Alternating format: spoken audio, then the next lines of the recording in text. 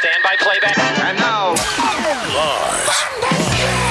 Real Red Meat Radio. I may be a white boy, but I'm not stupid. This is the Lars Larson Show. Somebody at the White House has been smoking the devil's lettuce. Honestly provocative talk radio. More than half the women in my cabinet, more than half the people in my cabinet, more than half the women in my administration are women. Lars. our beloved republic is in the hands of madmen. This is a dark day.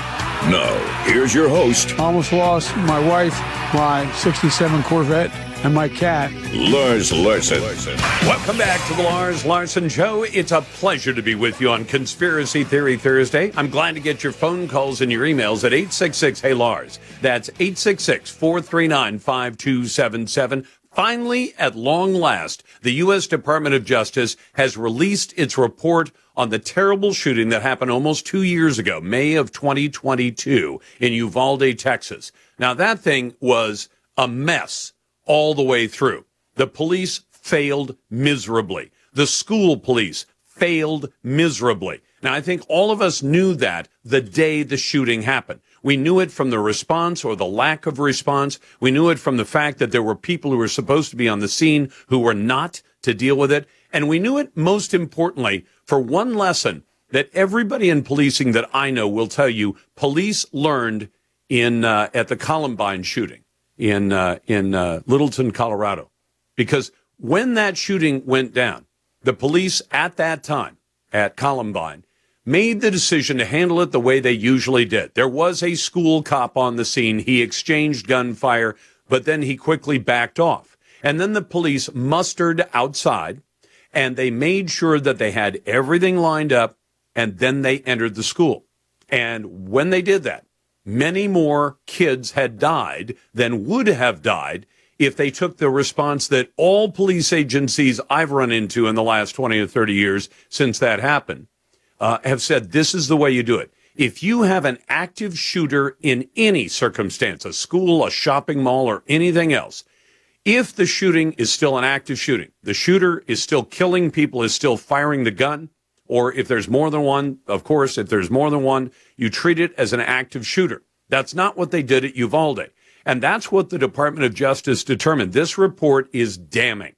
It actually says, the report says the police should have immediately confronted the gunman. They failed to do so. There were officers who went in, the bad guy shot back at them, and they retreated. They should not have. And they specifically mentioned Pete Arredondo, who is the former Uvalde school police chief, saying that he was improperly treated, or he improperly treated the situation as what they call a barricaded subject situation, which is entirely different. In one case, you have an active shooter who is still shooting people. You go straight to the shooter, you eliminate the threat, and then you care for those people who are wounded, and you try to save as many lives as you can. But you go straight to the threat, and you eliminate the threat. The report says that police improperly waited for the SWAT team to show up. I mean, that was the Columbine High School mistake. Before they gained entry to the two classrooms, they also waited on a request for classroom keys and breaching equipment that might have not even been necessary to enter the rooms. You remember that in the weeks and months after the Uvalde shooting almost 2 years ago, we found out that some of the doors that they waited for keys, they waited for breaching equipment, the doors were already open. And the shooter, the killer, I don't like calling him a shooter, I like calling him a killer, that's what he did. Salvador Ramos killed 19 children and 2 teachers before the police finally neutralized him. It's good that they did this report. It's good that they did the full-on investigation. And now the question that needs to be asked, I think, of every single police agency in America, I am on most days a full and total supporter of the police, as long as they follow their own procedures and as long as they obey the laws. But you need to ask your police departments, you say, if you have an active shooter, will you go to the source of the threat and eliminate the threat and do it as quickly as you possibly can? You need to make sure that we don't end up with another Uvalde. And all these plans by the Democrats saying, oh, if we just ban law-abiding citizens from buying guns, that'll stop the problem. Salvador Ramos was not a law-abiding citizen. It would not have stopped him. Nothing that is proposed by the Democrats would have stopped Salvador Ramos. What would have stopped him on that day was the police actually doing the job the way they should have known to do it, should have known it for decades, since Columbine High School. Because after Columbine, every police agency I encountered as a reporter, they all said, we used to do it that way. We never do it that way anymore. We always do it this way. We go even, and police officers will tell you, they said it might seem hard-hearted, but they say if we enter a scene with an active shooter, we may have to run right past people who are bleeding on the ground, victims. But if we have to do that, we go to the source of the threat, we eliminate the threat, and then we come back to care for those who are wounded, and we try to save lives. But we have to eliminate the threat first. That's what's become very, very clear in this report that came out from the Department of Justice. Glad to be with you on a Thursday. If you want to join the best conversation in talk journalism, it's always right here at 866-HEY-LARS. That's 866-439-5277. Send your emails to talk@LarsLarson.com. And consider our poll on X, used to call the Twitter poll. Should citizens who buy Bibles, rifles, or sporting goods end up on a terrorist watch list? And you're going to think I'm kidding or exaggerating. I am not.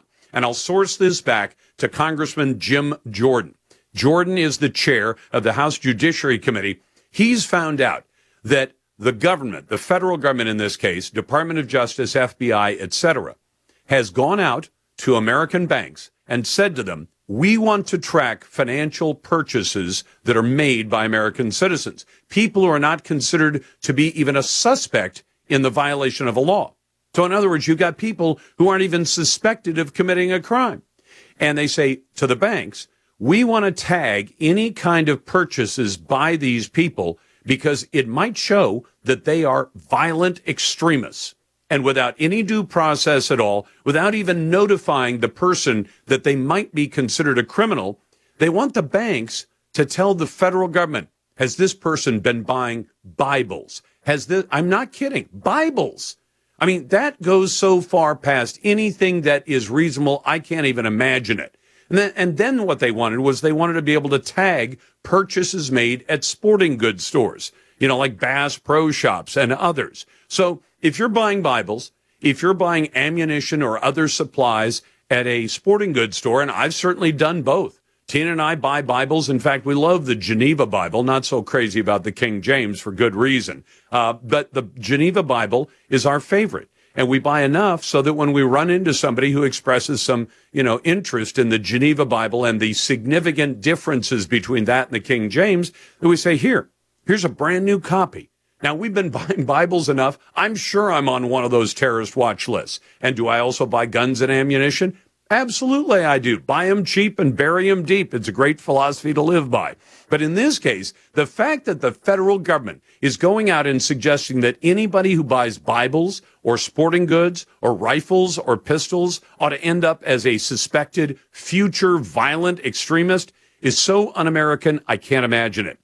Today's X poll is found at Lars Larson Show and at LarsLarson.com, and it's always brought to you by AMAC, the Association of Mature American Citizens. Join a great conservative group I've been a member of for years at amac.us or 888-262-2006. AMAC is better for you and better for America. Glad to be with you on a Conspiracy Theory Thursday. Coming up, Bidenomics faces a critical test as inflation spikes higher than expected.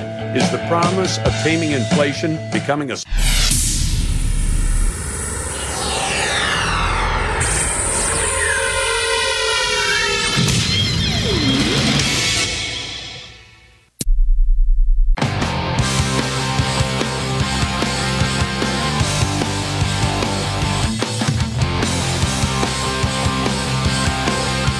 Elon Musk sums up America's government. And what I see all over the place is people who care about looking good while doing evil. This is the Lars Larson Show. Welcome back to the Lars Larson Show. It's a pleasure to be with you. I want you to think about this. 2.5 years have gone by since the summer of 2021 when reporters went to Joe Biden in his first 6 months as president, and they said, hey, we're seeing inflation in gasoline, diesel, groceries, and everything else. And President Biden said confidently, oh, this is just temporary. It'll go away in a while. Well, so far, it hasn't gone away. And I thought we'd talk about that and how Bidenomics is now up against a critical test as inflation is not trending downward anymore. It is trending upward, apparently. Akash Chougule joins me now, who's Vice President of Americans for Prosperity. Akash, it's good to have you back on the program. And since we haven't talked to you since then, Happy New Year. Happy New Year to you as well, Lars. It's good to be back with you. So tell me this, what's your read on this, that we've seen a little bit of an edge up, but the trend line is no longer down, it's up for inflation. And I think Joe Biden was hoping, crossing his fingers, hoping that it would continue on some kind of downward trend from the highs he pushed it to about a year and a half ago. Yeah, no, that's exactly right. I mean, you alluded to the fact that they kept telling us it was, quote, transitory. It turned out it wasn't transitory at all. Finally, more than 2 years later, when it finally started to show signs of slowing down, they said, "Oh, look, see, it's transitory." But obviously, that was gonna stop at some point. Turns out that wasn't permanent either. It's ticked back up. Overall, prices have risen more than 17%, 17.6%. Prices are up since President Biden took office. And the important thing, Lars, isn't just the fact that prices have continued to rise at such a rapid clip, but why? Well, you and I both know, we've talked about it, the reason prices are rising is trillions and trillions and trillions of dollars in reckless spending that this administration, with the help of members of both parties, dumped into the economy. And that's why the economy and inflation is the number one concern of voters as we head into this presidential election. See, and I don't mind tagging the Republicans for this, too, because they seem to have turned kind of spineless. They always make great promises, and then when they finally get back to Capitol Hill, and I'm talking primarily about senators and reps, but the easy grab for all of them, and you tell me if this wouldn't make some difference, you've got a lot of money out there that was shoveled out by Congress, but only shoveled out on paper. The money actually didn't get spent. And Congress could, if it chose to, say, all that extra cash is threatening to push inflation higher, or at least keep it high. So why don't we just, claw all that stuff back and take it off the books and not add as much to the massive debt we're up against? Why don't they just do that? That's exactly right. That is low-hanging fruit. And what you're referring to, Lars, is what we call unspent funds. So that's money that, as you mentioned, Congress has authorized and appropriated, towards COVID relief or whatever the case might be. But the money hasn't actually been spent yet, which means Congress rescinding it or taking it back. There's no reasonable way to claim, people are being hurt. These are cuts to programs people rely on. None of that is true because nobody is relying on that money because it hasn't been spent yet. There is hundreds of billions of dollars in unspent COVID relief funds Congress could claw back overnight if they wanted to in any of these government funding deals or whatever the case might be. They haven't chosen to do so, and it's pretty pathetic because when you look at the fact that if they won't even claw back unspent funds, how do we expect them to do anything about the real drivers of our debt and deficits, which you and I have talked about, is this mandatory spending, it's entitlement programs that are responsible for 97% of our deficits going forward. There's no chance, no matter how dedicated the speaker is and the president and the rest of Congress, if they won't tackle the unspent funds, there's no chance they're going to tackle those major drivers of deficits anytime soon either. Well, let me ask you about a potential driver of more inflation that the president is trying to do administratively, not even through Congress, and that is he still wants to try to pay off, and I know he got away with about $130 billion of debt loan forgiveness for people with college loans, but he was blocked by the Supreme Court on a lot of the rest of it, but he seems to want to keep doing that. That's effectively the same thing as shoveling out cash, isn't it? When you tell a young man or woman you had $20,000 in debt, now you don't. So don't worry about making those payments. And the natural response of most young people might be, if I've got a few hundred extra bucks a month, I think I'll go buy a new car or I'll move to a nicer apartment. So it causes spending if Joe Biden gets away with this. Are the Republicans being sufficiently, vociferous about trying to block that and say, don't let the president do this? They are. This is one issue the Republicans in Congress have been very strong on. Chairwoman Virginia Fox, she's the head of the Education Committee in Congress. She's been great on this, as have others challenging in court. There are two things worth noting here, Lars. One, obviously, is unconstitutional and it's inflationary, but it's not even like that would actually reduce the overall debt burden or even the student debt burden over, a 5-10 year window. And there's a reason for that. One, those same people are going to take that money and just take on new debt, as you said. There was an analysis done, like you said, they're going to buy cars and homes and things like that because they're going to take on new debt. The other is we've done nothing to address the overall cost of college and that problem that, it's up, significantly more than inflation over the last 20, 30 years. Overall student debt will be right back where it is today, 5, 6, 7 years from now. But that's a place where Republicans actually just this week rolled out a plan to reduce the cost of higher education without more federal subsidies. It's a place where they deserve credit. Virginia Fox, the Speaker, Mike Johnson, they've been great on not only pushing back on the administration, but doing what they should be doing in every other issue area, which is rolling out alternative visions of their own. That's what we need to see more of from Republicans. I'm talking to Akash Chougule, who's Vice President of Americans for Prosperity. Now, Akash, I got a million crazy ideas I want to ask you about, but I want to know from you, what are the other easy things that they could do right now to make a big difference? Because I understand that correcting inflation might actually be a benefit to Joe Biden, but his approval ratings are so low, I'm not really worried about making him look good. I want America to survive. So what are the other things we ought to be doing? Yeah, I think there are two low-hanging fruit opportunities on the table, and one thing they shouldn't do, which is frankly also on the table. The first is securing the border, right? There's discussion of an immigration deal on the table. Senator James Lankford, who's a very conservative senator from Oklahoma, he's negotiating. The House obviously passed a border bill that is not going to pass muster with the Senate or with the president, but there's negotiations going on. Some people are saying, we don't want to give President Biden a win on border security. I think we need to be in the frame of reference that you're in, which is that this problem has gotten so bad. We can't be playing politics with this issue anymore. Our entire immigration system is broken. Let's secure the border, fix the immigration system, doing that on a bipartisan basis. I think would go a long way. And frankly, I don't know that it would help President Biden's reelection prospects all that much anyway. The other is actually on the debt. So the new speaker, Mike Johnson, when he became speaker, he said he wanted to put together a commission on the national debt. Now, your listeners are probably rolling their eyes thinking, hey, here's another useless congressional commission that's going to study something and not get anything done. This one could actually have more teeth to it in that whatever the commission decides as a path forward, good, bad, ugly, would actually be required to be voted on in both chambers of Congress. Now, it might fail, it might not be any good, but it would at least be the first time they forced a constructive conversation around addressing the national debt. I think that's a healthy step forward. So I think those are two things that Congress could do. What they shouldn't do is shut down the government in one of these continuing resolution fights, government funding fights that we're going to be in throughout the spring. These government shutdowns never achieve policy wins, and Republicans always end up taking the blame. We should not shoot ourselves in the foot by shutting down the government.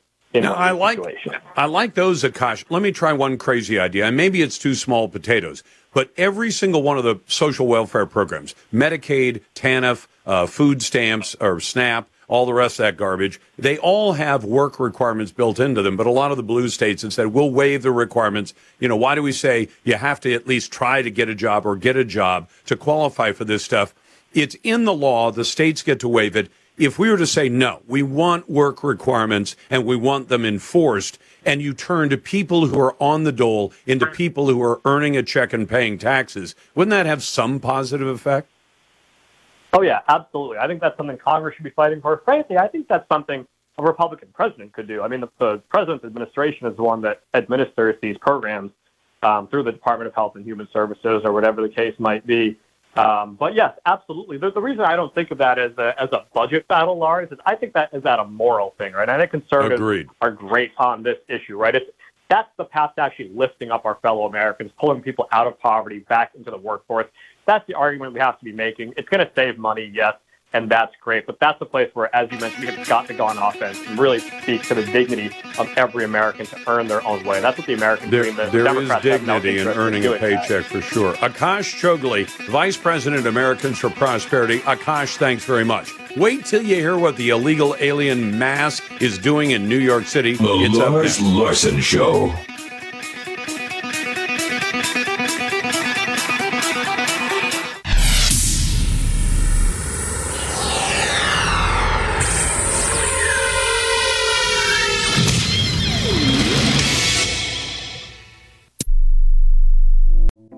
Kids.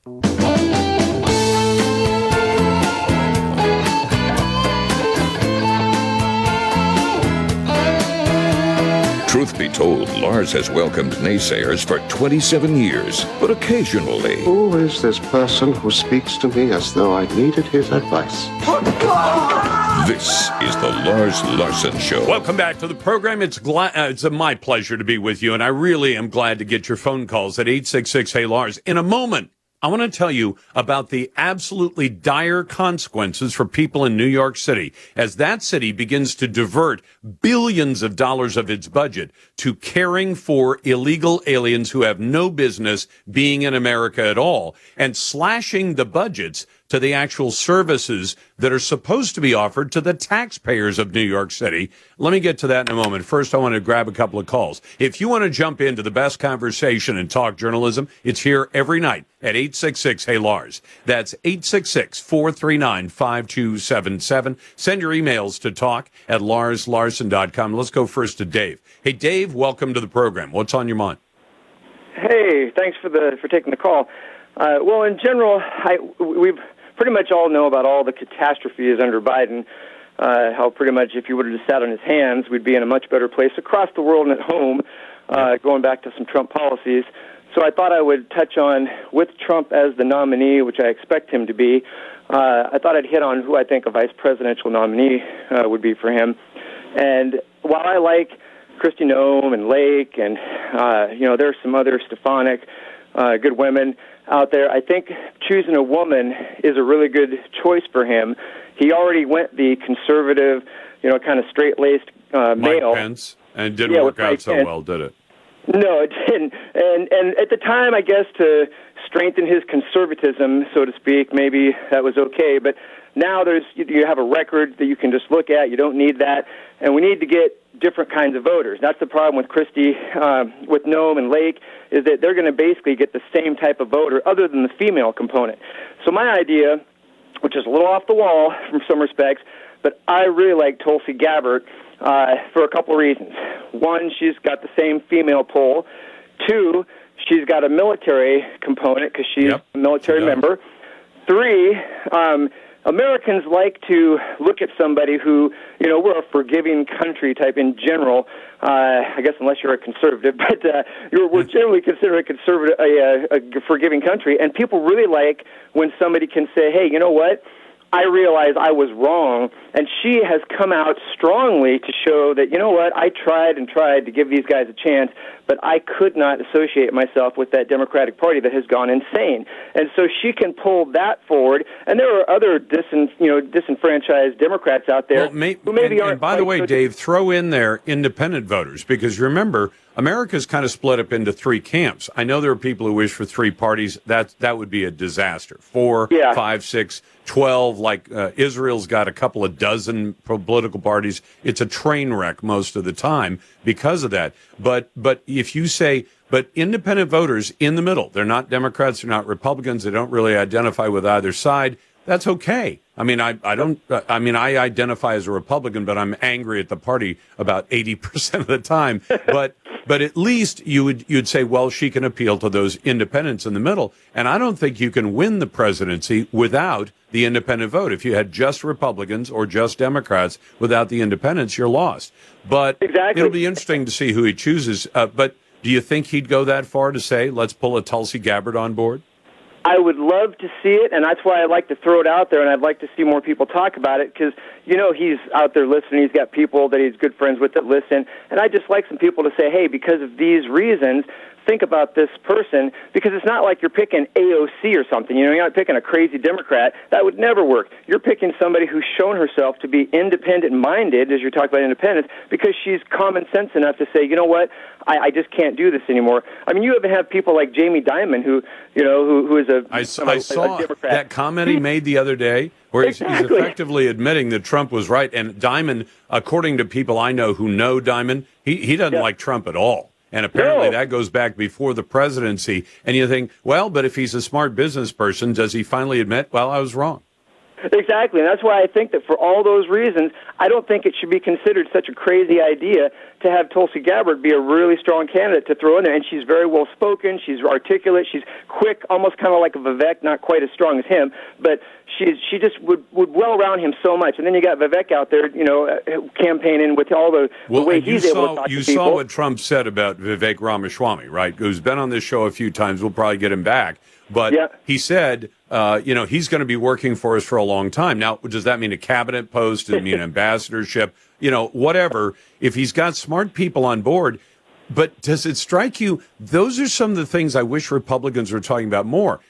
Joe Biden's cabinet seems to be full of real dunderheads. I mean, just complete full-on idiots. You got Lloyd Austin, who doesn't even know his job, puts the country at risk. You got Pete Buttigieg, who doesn't seem to, know front from back on an airplane. He's been a disaster. Some of the lesser cabinet secretaries are not as visible. But can you point to one that even looks like a decent administrator of whatever their job is right now among the cabinet secretary positions? There's not one where you say, wow, he or she is doing a great job. Exactly. That's another strong complaint against Biden. It shows a lack of leadership. A true leader looks for the best-minded people out there. You want smart, intelligent people out there. Even if you disagree on some things, you want somebody who can bring an intelligent argument to your face so you can weigh those decisions when you're making a decision. And he has people around there. He's more interested in DEI. Or do they meet these little check marks to make it look good? Guess what? That's not what a leader does. And really, lastly, Lars, I'd just like to throw out, can you, my thought on this election being cut off. You got a lot of people out there saying everybody should cave in, it should just be Trump, and Haley should drop out and everything. I think there's a component that makes it good for this to go on for a few more weeks, I love having to turn on CNN and MSNBC and watch them be forced to report on something. Even if they don't air all of what Trump says, they're forced to say Trump wins dominantly here wins dominantly there.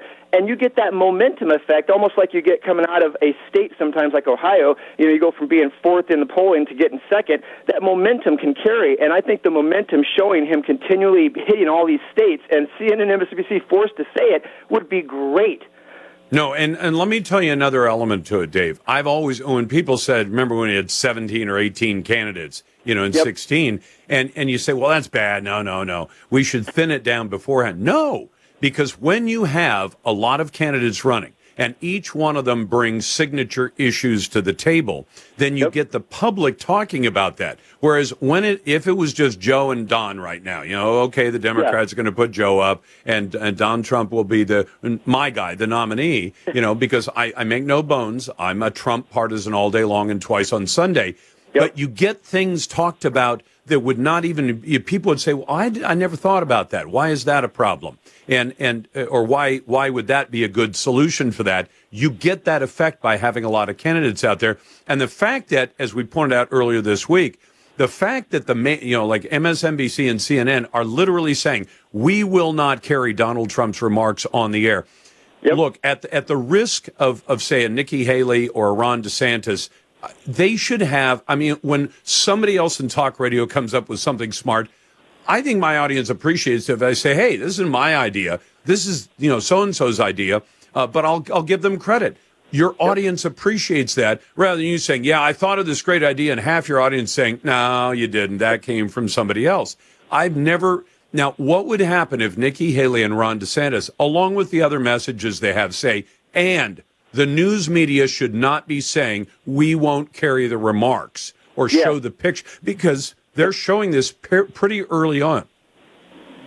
So imagine if we get to fall, and what's CNN going to do? Say, well, Trump's now the nominee, Joe Biden or whoever they replace him with, maybe even that idiot Whitmer from Michigan. They're talking about her as the sub for Joe if Joe gets kicked to the curb. Can you imagine those guys saying, well, we're only going to carry the remarks of Gretchen Whitmer, and we're not going to at all carry anything that Donald Trump has to say because he's a liar. For the media to decide that on its own is absolutely nuts. It's a Thursday, and you're listening to The Lars Larson Show.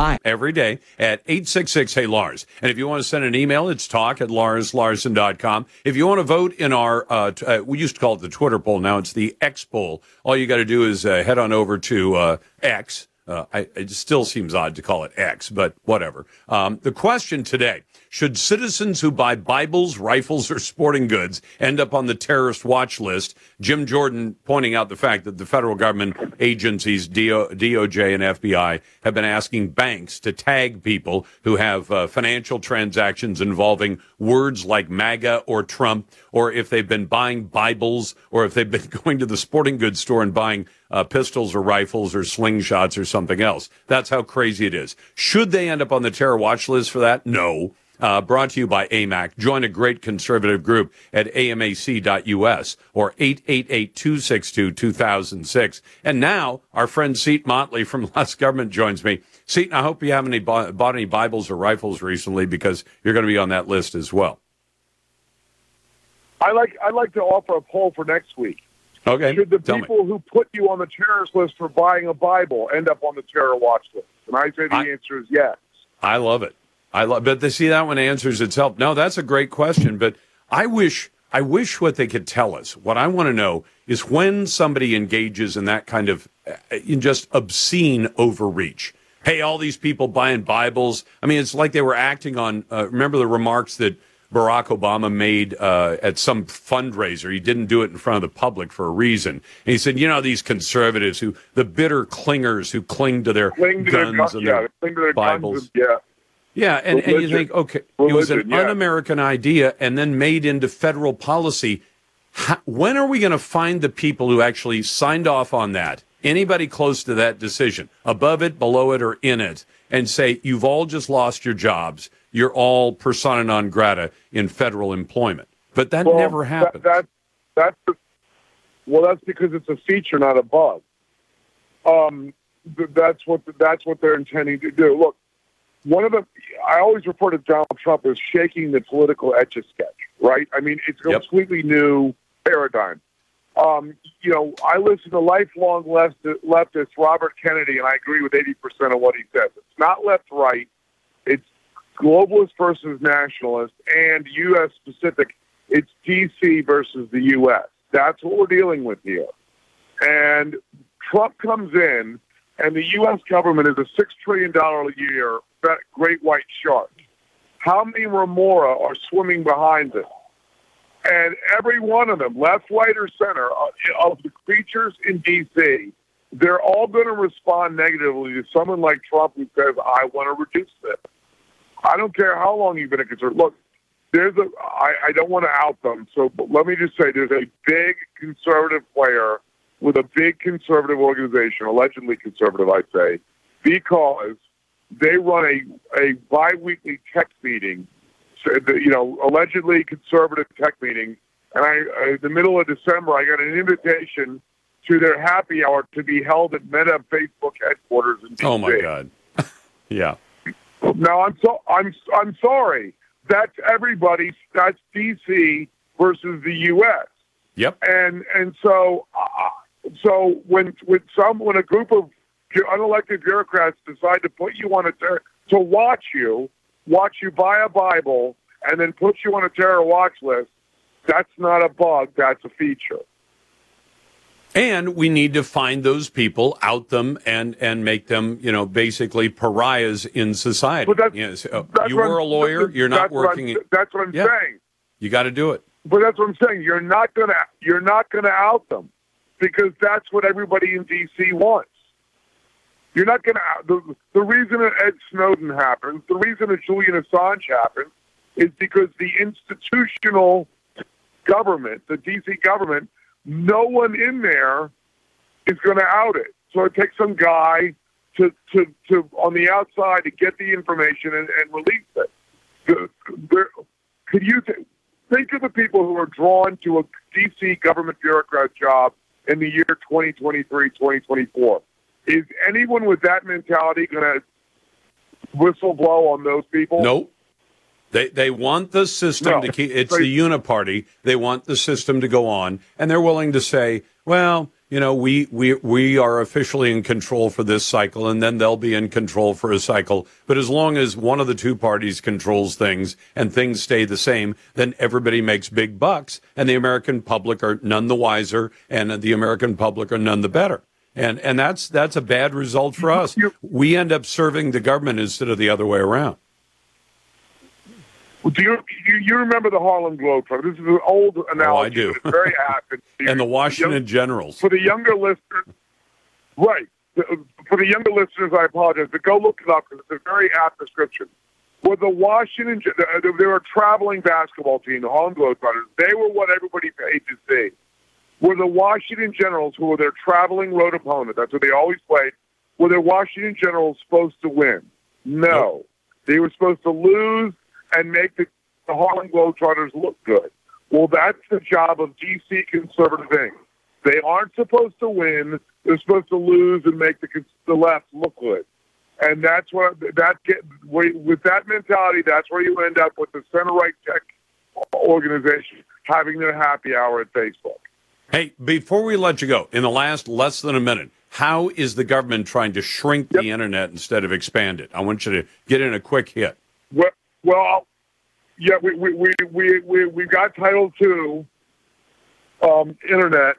The Internet under Title II. It's 1934 telephone law. It's 1887 railroad law. Turning the web into a binary thing, which is what those laws do, obviously shrinks the Internet. Meanwhile, the FCC that's doing this, the Federal Communications Commission, is supposed to be cajoling Congress to reauthorize the FCC to get more spectrum from the government. The spectrum is the wireless space we use to do cell phones and all the Internet. And they're supposed to get the government to clear the spectrum and auction it to the private sector. So instead of helping grow the Internet by getting more spectrum out to the private sector, they're shrinking it with Title II regulation. And to what end? Well, how is that good for anybody? I get the same response to why do we need Title II that I get to, okay, we wake up tomorrow and Russia runs Ukraine. How does that affect the U.S.? There isn't an answer to either question. There's no reason to do Title II. The Internet is a free market vanity, thanks to the fact that it is lightly regulated by the government. And it's almost like, okay, that's an outlier to the rest of the heavy regulated economy. It's making us look bad, so we have to rein it in, too. And meantime, Meta is out there running ads for human trafficking, and nobody seems to care. That's Seton Motley, the president of Less Government. Send your emails to talk@LarsLarson.com. Check out my Instagram feed and tell Alexa to play The Lars Larson Show. The Lars Larson Show.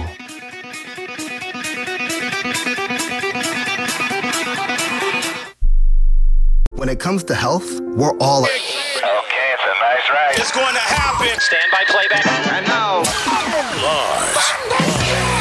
Real Red Meat Radio. I may be a white boy, but I'm not stupid. This is the Lars Larson Show. Somebody at the White House has been smoking the devil's lettuce. Honestly provocative talk radio. More than half the women in my cabinet, more than half the people in my cabinet, more than half the women in my administration are women. Lars. Our beloved republic is in the hands of madmen. This is a dark day.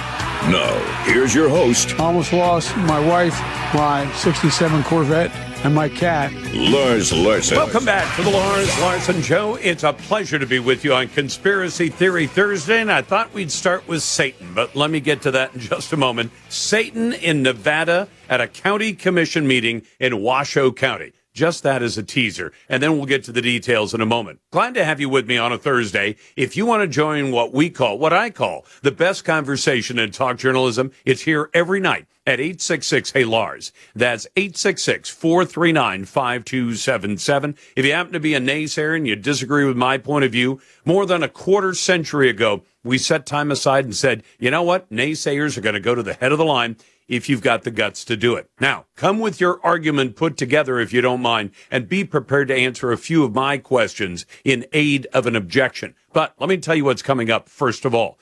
Does allowing citizens to carry concealed weapons without a permit lead to a decrease in violence? We're going to talk about that, and I'm going to give you real numbers so that you can be armed with that information. Was Hunter Biden truly in the dark about the people buying his crazy art, or is there a little bit more to tell in that story? Have Democrats expanded their scrutiny beyond the NRA's Second Amendment to targeting their freedom of speech? And take just a moment to cast a vote in my X poll. We used to call it Twitter. Now it's X. You'll find it at Lars Larson Show and at LarsLarson.com. Brought to you by AMAC.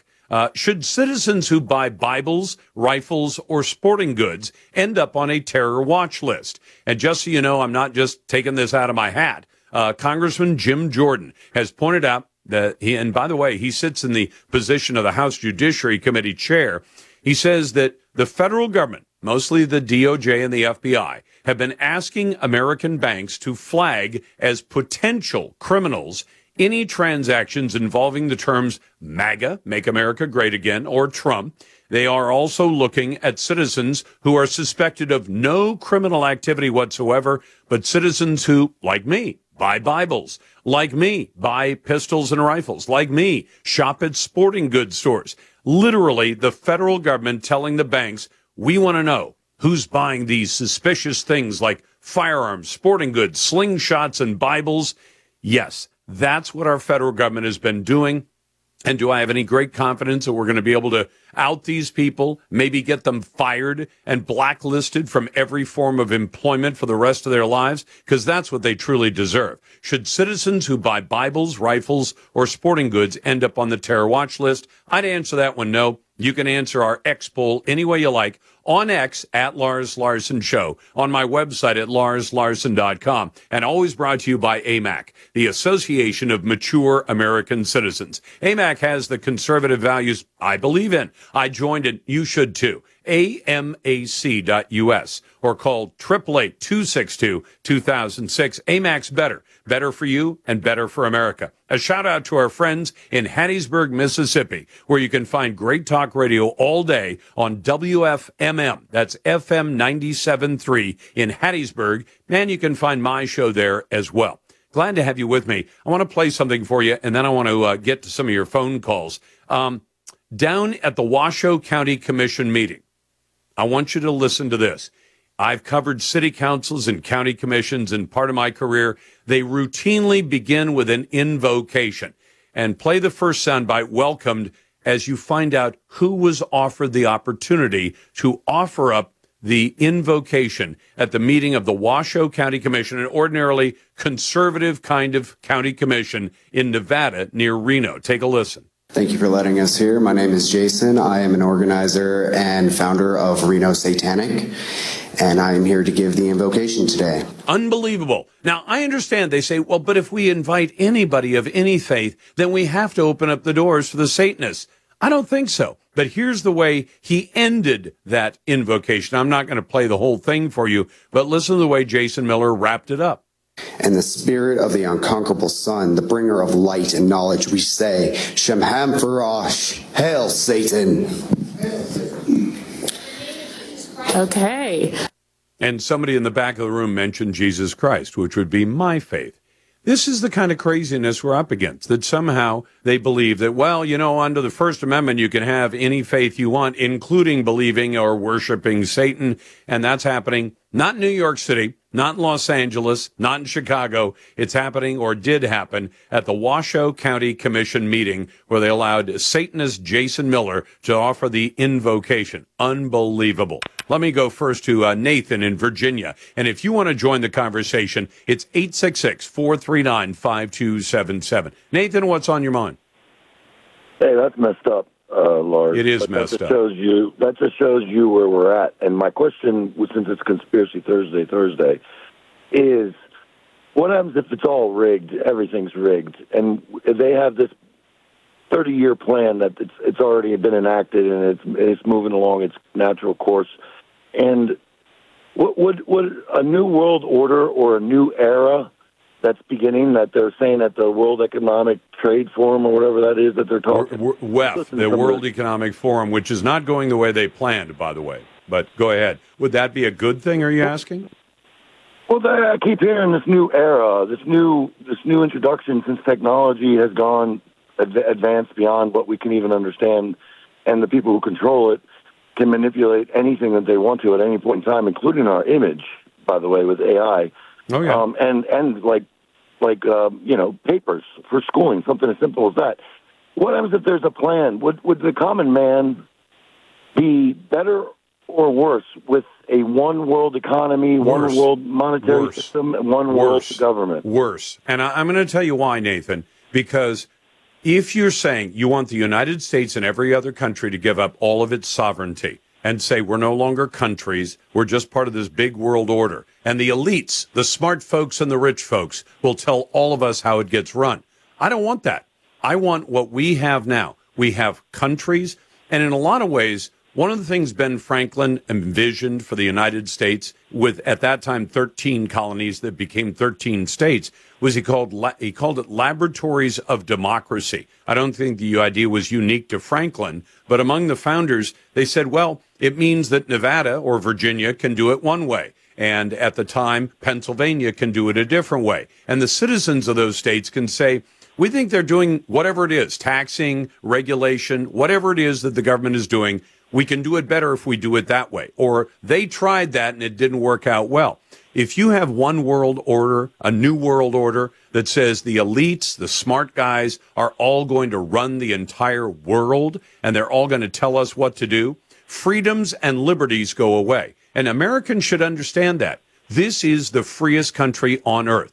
There is no other place on this planet. Even our, cultural cousins in Canada and in Great Britain, they don't have the kind of freedoms we have. They don't have freedom of speech to any great extent. They certainly don't have Second Amendment freedoms. And a lot of the other freedoms that we take for granted, and probably to our detriment that we take them for granted, don't exist at all in much of the rest of the world. Do you really think that a new world order would be willing to tolerate citizens who are capable of throwing off a tyrannical government the way the founders of this country said all of us should be capable of doing?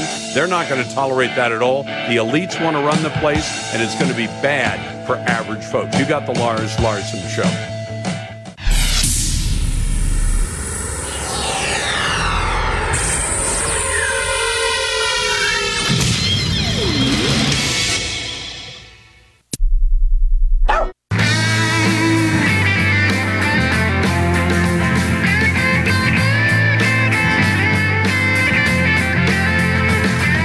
Miss something on the Lars Larson Show? Check out posted interviews and podcasts at larslarson.com. Welcome back to the program. It's a pleasure to be with you. I'll get back to your calls in a moment at 866-HEY-LARS. That's 866-439-5277. Send emails to talk at larslarson.com. Know that if you're a naysayer and you disagree with yours truly, we'll put you right to the head of the line. Just be ready to answer a couple of questions as well. And vote in our X poll, used to be called the Twitter poll. I'm tempted, before we get to the topic we planned to talk to Bob Barr about, to ask him about this matter. Bob, welcome back.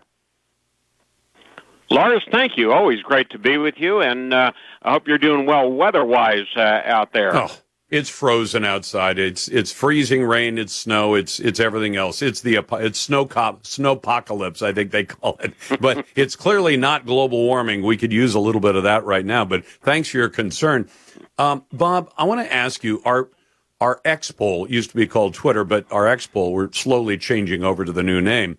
But this has to do with Jim Jordan, the House Judiciary Committee chair, saying that they've discovered that the DOJ and the FBI were asking American banks to surveil customers who were suspected of no crime whatsoever, but say if they were buying Bibles, sporting goods at Bass Pro Shop, or anything like that, or involved in any financial transactions involving terms like MAGA or Trump, that they may be violent extremists, and they're on a list to be watched.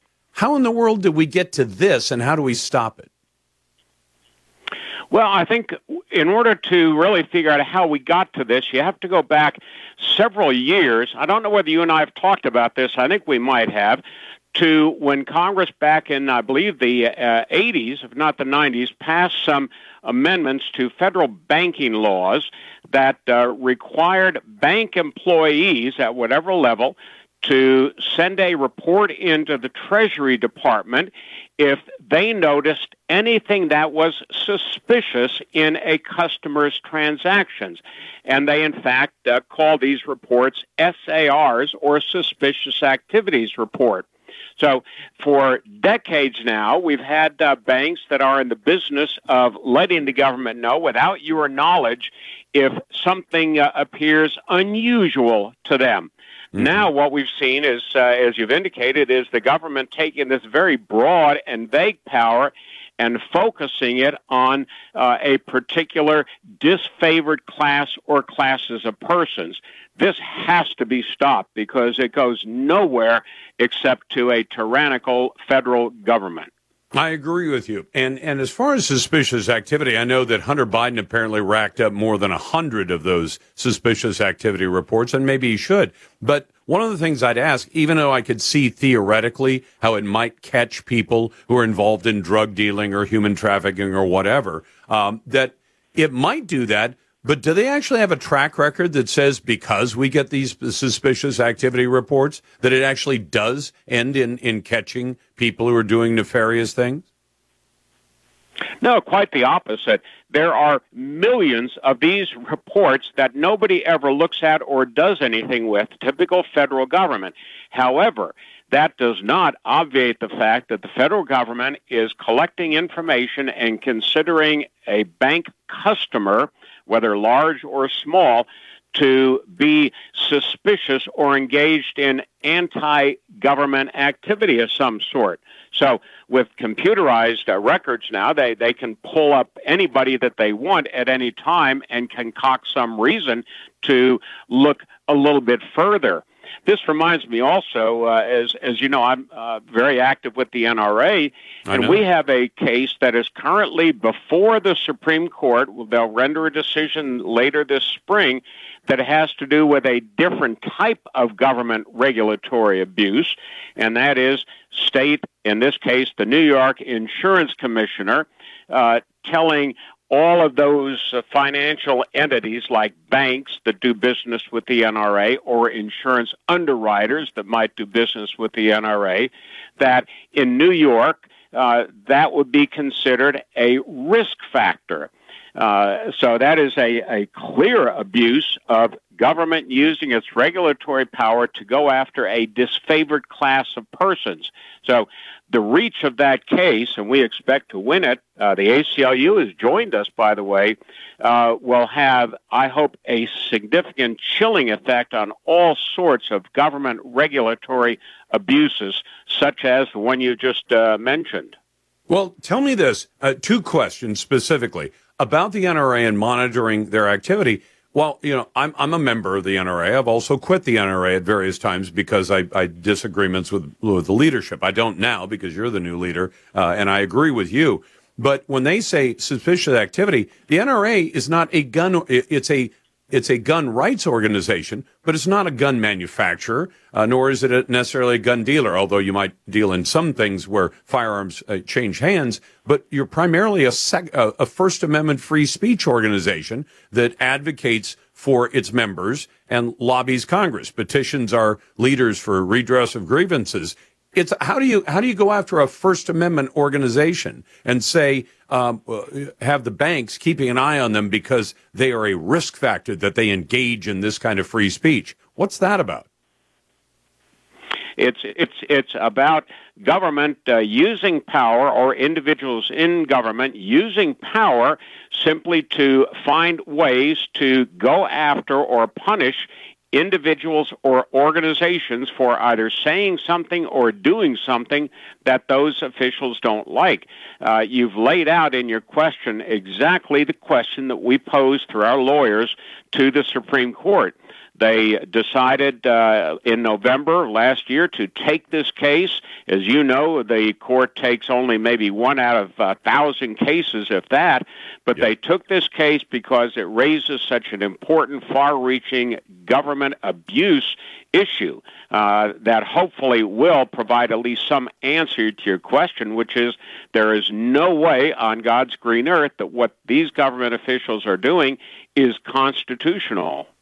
Well, and in fact, Bob, if you accept that because of the free speech activities of the NRA, that they're a risky group to be associated with and that banks should know that. I could make that argument about media. I could make it about newspapers or cable channels. I could say that cable channel occasionally publishes classified documents. It occasionally publishes confidential documents. It occasionally outs things that are in people's privacy. Why, they're a gigantic risk. They might be sued for invasion of privacy, presenting in a false light. I think that's another lawyer phrase.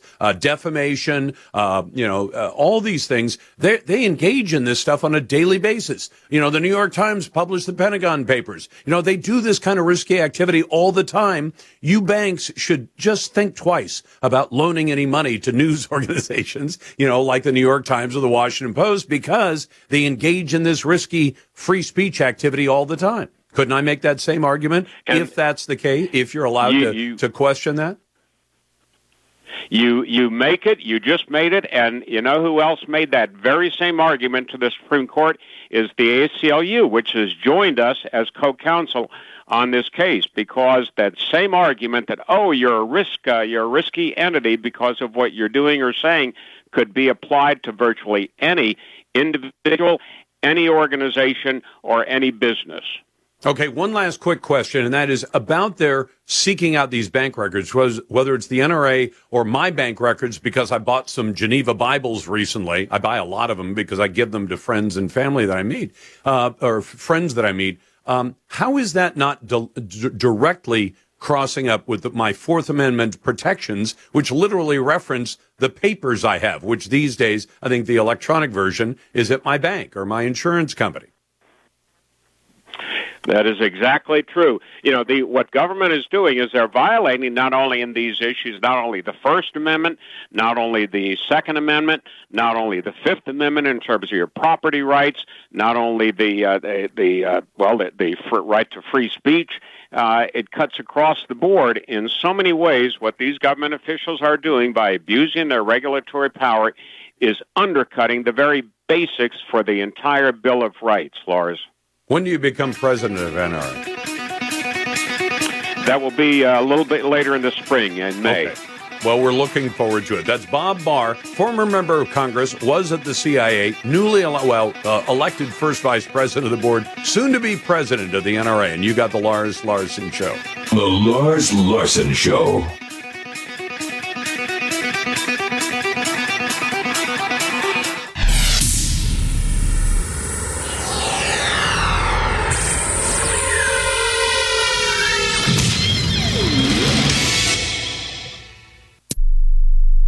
All men and the people who love them.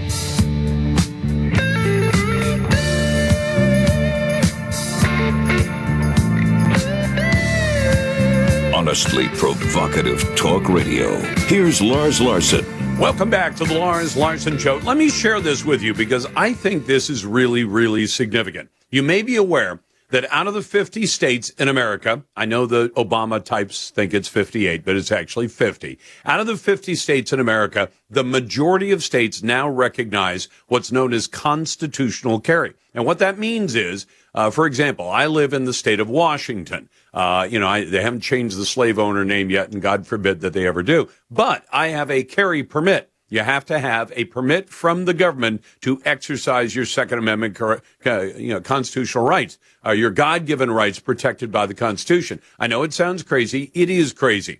So the majority of American states have now gone to constitutional carry so that you don't need to have a permit from the government to exercise your Second Amendment rights. So 6 of Ohio's 8 largest cities saw less gun crime after the state adopted constitutional carry, according to a brand new study published by the Center for Justice Research, which is a partnership between the Ohio Office of Attorney General, that's Dave Yost, and Bowling Green State University. So what they did, in June of 22, Ohio became the 23rd state to allow its citizens to carry a concealed weapon without a permit. The following year, crime involving guns, I don't like calling it gun crime. Guns don't commit crimes. People do. But crime involving guns dropped in Ohio's 8 largest cities as a whole and in 6 of the 8 individually. Columbus, Ohio, down 12%. Cleveland, down 6%. Toledo, down 18%. Akron, also 18%. Parma, Ohio,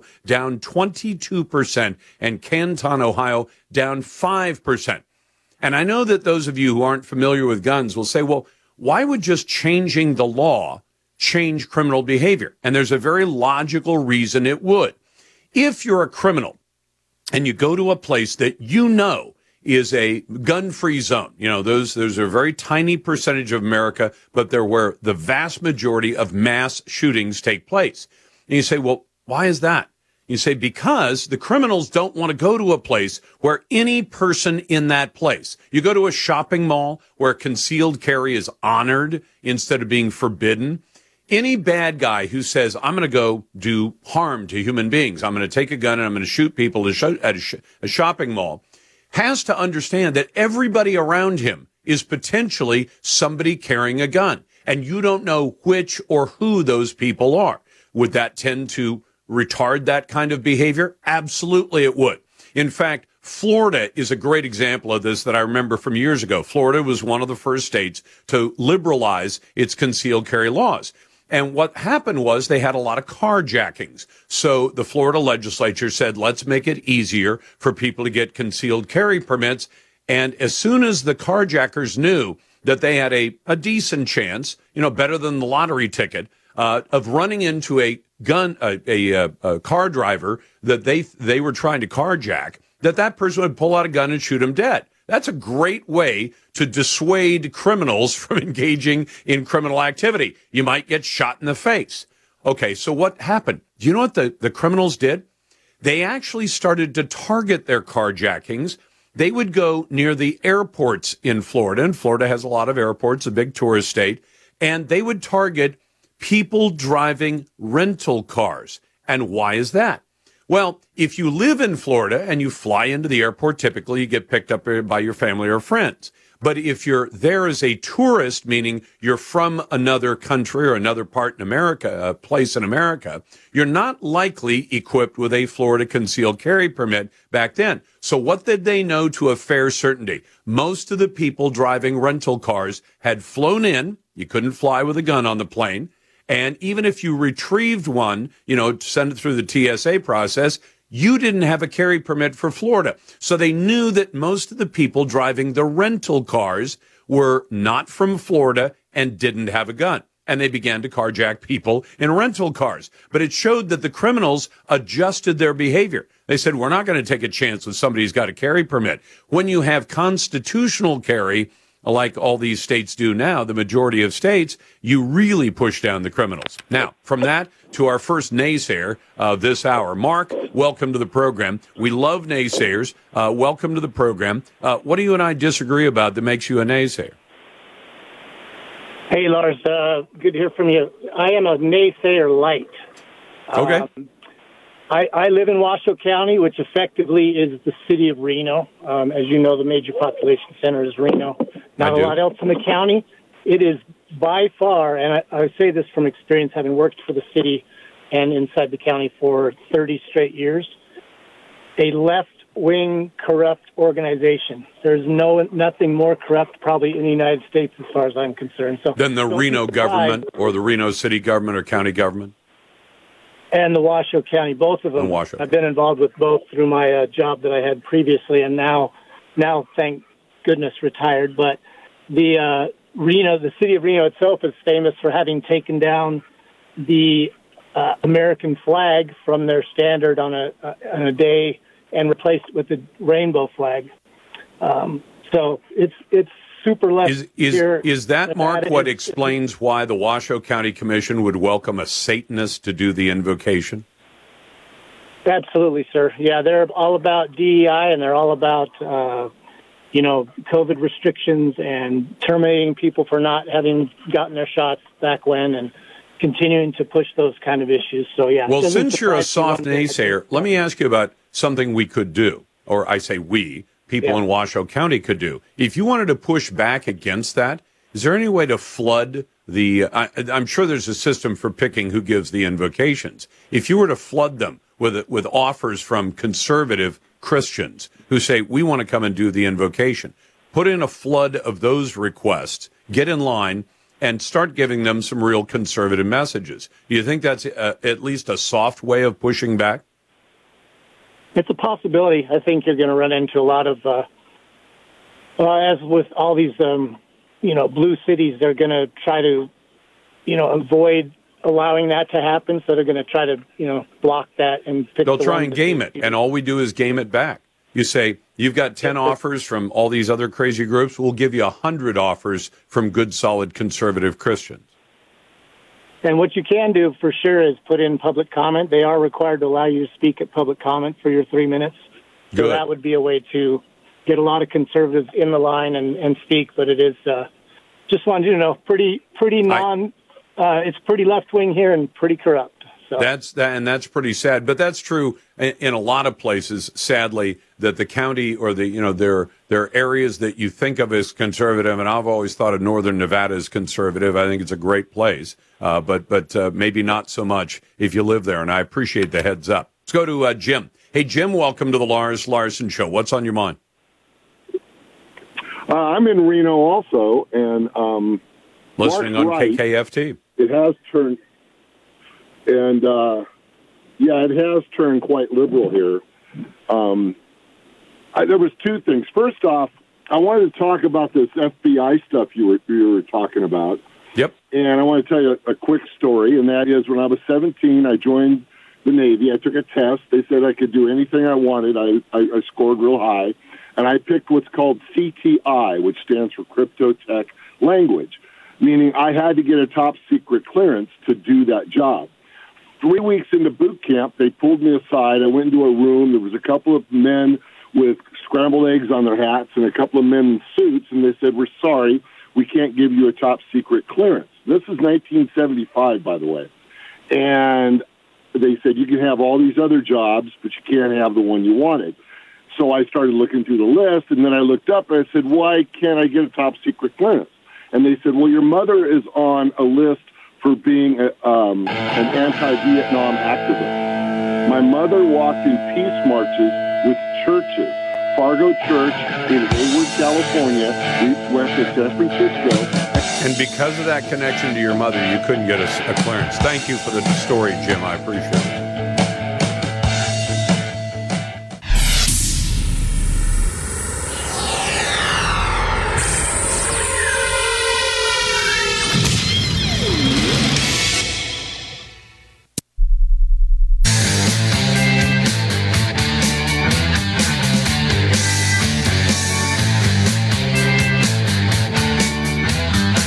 Interviews with authors, experts, and a healthy dose of opinion. Find it at LarsLarson.com. Welcome back to the Lars Larson Show. It's a pleasure to be with you, and I'm always glad to get to your phone calls and emails at 866-HEY-LARS. That's 866-439-5277. I got to share something with you. I've said generically over the last, 6 months or so, and when people say, well, how do you get these illegal aliens on airplanes, and how does the Biden administration manage to fly them out to every corner of America? Because that's exactly what the Biden administration has been doing. I mean, in other words, they're transporting illegals to other parts of the country the same way all these liberal mayors are upset at Governor Abbott and Governor DeSantis for either busing or flying people to other parts of the country. And the answer is that the TSA, which is a federal agency under Homeland Security that is at the beck and call of the Biden administration, they've said, well, you can just let people get on the planes. And if the Border Patrol has written these illegal aliens a summons or a ticket saying basically you came into the country illegally, you're to show up in court 2 or 3 or 5 years from now, literally, that just use that ticket, that will be your identification. In Tucson, Arizona, they've literally set up a separate desk at the airport. So if you come in and you're an American citizen, you go through the regular TSA process. If you come in and you're an illegal alien, Tucson Airport has actually set up a special separate desk just to deal with the issues of illegal aliens at the airport. Not to stop them, but to facilitate their travel. Well, my friend Todd Starnes at KWAM in Memphis, Tennessee, put this up today. Somebody got a picture of a sign that the TSA is now putting up at some airports, maybe not all, but it announces to travelers. And imagine seeing this as an American citizen. I can imagine what my reaction would be. I don't fly as much as I used to, but I still occasionally take a flight, usually for work. TSA is partnering with CBP to test the use of CBP-1, whatever that is, at certain TSA checkpoints to validate adult non-U.S. citizen travel documentation when the traveler does not otherwise have an acceptable form of ID. I've talked about this generically, but this is where the TSA is actually announcing it to all travelers. If you're an illegal alien, we got a special program for you. How it works, and I'm quoting again from the sign. 1, notify the TSA officer that you are a migrant, meaning you're illegally in America. Because if you're an actual green card immigrant to America, you have picture ID, you have your green card, you have a social security number, you have government ID. Number 2, the TSA officer will take a photo, and then it says in parentheses, optional. Number 3, if requested, provide your alien identification number or biographic information. Number 4, follow officer instruction. And then get this, the sign goes on to say, photo capture is voluntary. You may decline to have your photo taken. If you do not wish to have your photo taken, please notify a TSA officer. You must still provide your alien identification number or biographical information to the TSA officer, even if you don't have your photo taken. So you can say, I'm John Jones, and I was born on the 4th of July in Topeka, Kansas. I mean, you can tell them anything you want. The last line says, CBP-1 only verifies the information you previously provided to CBP and will not store your information. Because your information is verified through CBP-1, TSA will also not store your information as part of the process. Let me tell you where this becomes a gigantic problem. I have told you before, and when we've gone back to Washington, D.C. and talked to people from various groups that try to police our southern border, and they will tell you that south of the border, they find dozens, hundreds, maybe even thousands of pieces of picture ID that have been thrown away by illegal aliens about to cross our border. And many of those pieces of ID come from places like Cuba or Haiti or other places. And you wonder, why would anybody throw away their picture ID? Well, if you're from Cuba, you may not want to tell the Border Patrol that you're from Cuba. What you want to do is tell the Border Patrol a story and say, I'm from El Salvador or Guatemala or Honduras. You tell them a lie. You say, I'm from that country, and you've made up your backstory. So you say, oh, I was born, and you name the city and you name the date. You tell them a fake name, a fake date of birth, and a fake country. Now, CBP puts this in their files. Then when you show up at the airport and the TSA says, who are you?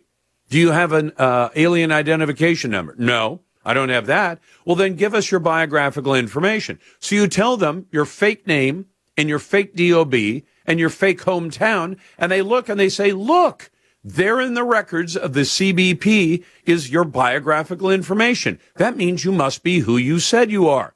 That means you could walk in and say, my name is Mickey Mouse. I was born on Main Street in Honduras, and my date of birth is, like I said, 4th of July. And they say, wow, your information matches what CBP had. What does it prove? It proves absolutely nothing. And that's happening right now. It also means that if you're an American citizen or a green card holder and you're listening to this show, if you go to the airport and you say to the TSA, I'd like to get on my flight, but I don't have my picture ID. They're going to tell you, go home or get it quick. Otherwise, you're not getting on the plane. If you're an illegal alien, you come to the airport, you say, I don't have picture ID. I don't have an alien number. I don't have anything except my made up name and date of birth and hometown and home country. And they'll say, by all means, sir, take a seat on the airplane. Let's go to Tom. Hey, Tom, welcome to the Lars Larson Show. What's on your mind? Hi, Lars. First-time caller. I've never called a talk show before. Well, thank you. I'm 58 years old, and I have been traveling America for 44 years, been in every state but Hawaii. Sounds like fun. You should write a song about it. Yeah. I can tell you what's happening here, but we have slipped very badly downhill. It used to be the majority ruled, and now it's the squeaky wheel gets grease. It's time for the silent moral majority to speak up. There's never a better time in our lives. You got a government event where a Satanist is putting on his own little freak show, everybody go and shout him down and make sure he knows that he's not welcome to come back. Or go in and shout a counter message. There was a young lady in the back of the room who shouted her faith in Jesus Christ.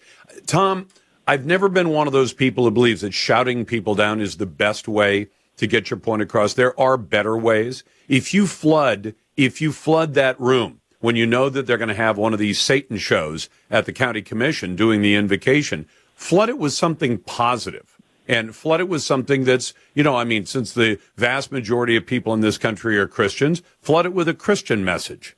Start singing Jesus Loves Me in the back of the room. With you, bud. I don't mean to interrupt, but it's all come down to the press, and they want their news station to succeed and get most viewership. Peace is a great idea, but sensationalism certainly gets the attention.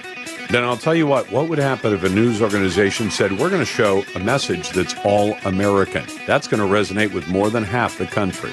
The Lars Larson Show.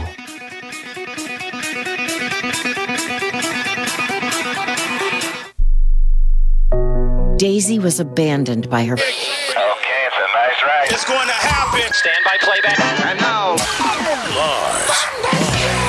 Real Red Meat Radio. I may be a white boy, but I'm not stupid. This is the Lars Larson Show. Somebody at the White House has been smoking the devil's lettuce. Honestly provocative talk radio. More than half the women in my cabinet, more than half the people in my cabinet, more than half the women in my administration are women. Lars. Our beloved republic is in the hands of madmen. This is a dark day.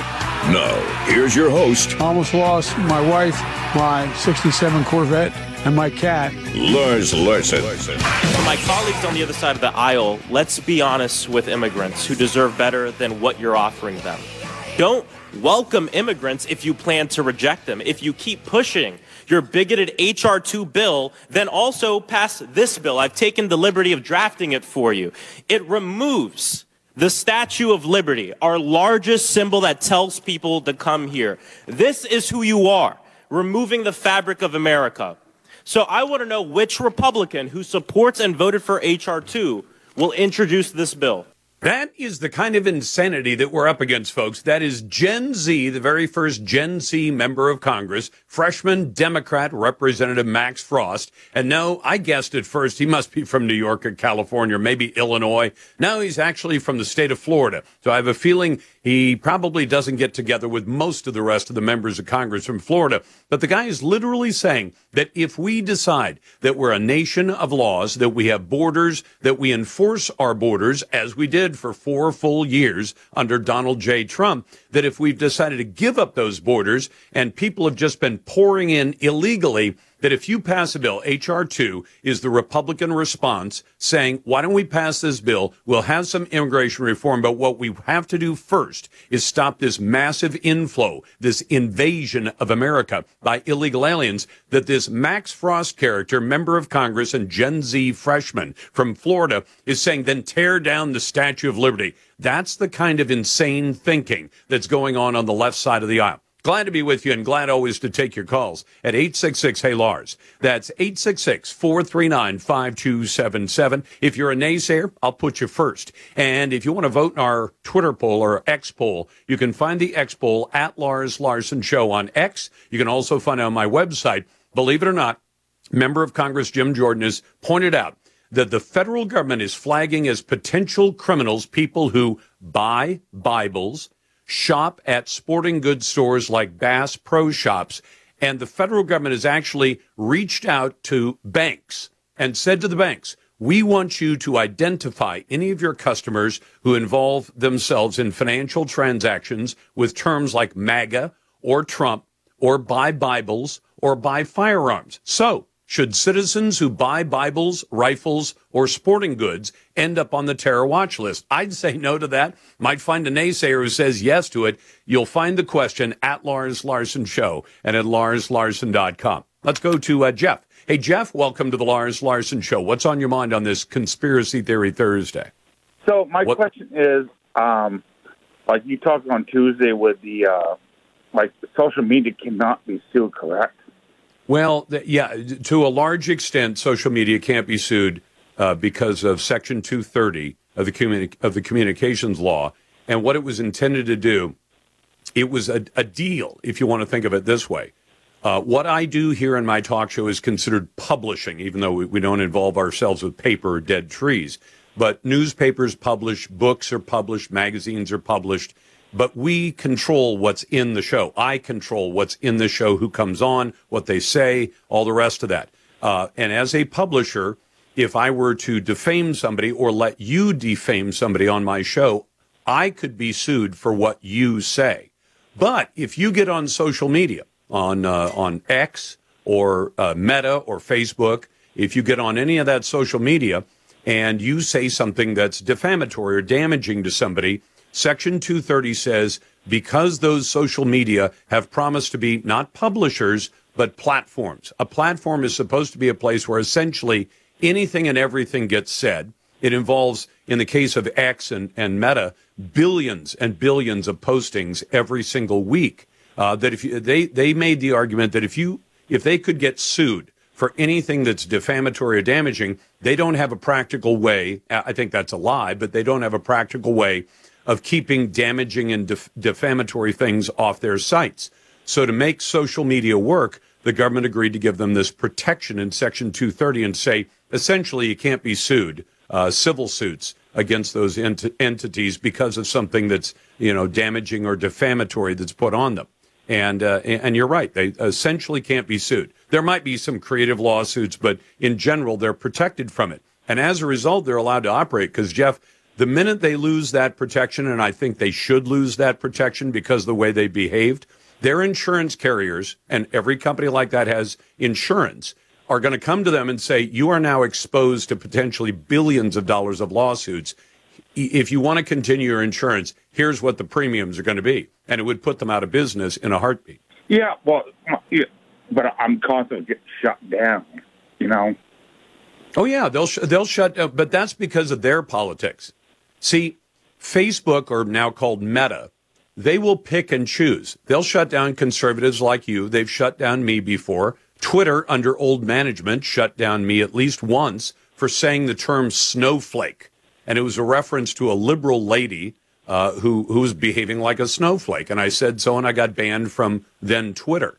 And you say they'll shut you down. But that's because of their political beliefs, I believe. So these are outfits like Meta who say, oh, we tried to safeguard against child pornography and drug dealing and all kinds of other nefarious activities, and then claim that somehow they have no way to be able to keep things like coyote ads off Meta, which makes no sense, unless you think it makes sense. So in other words, like, there's really nothing I can do. Like, I can't file a lawsuit. I mean, nope. I live in Vancouver, Washington. I can't, obviously, the congresswoman here in this area is a joke. So, there's nothing I can do, correct? No, there's not. No, because if they behaved like a platform, Jeff, I think the easiest way to imagine what a platform would be in physical terms, if you lived in a small town and the town said, in our town square, we're going to put a blackboard up and we're going to put chalk out. And anybody who wants to can write anything they want up there. That's a platform where there's no... Now, if you have a newspaper or a talk radio show and you say, Lars, do you control what's on your show? Yeah.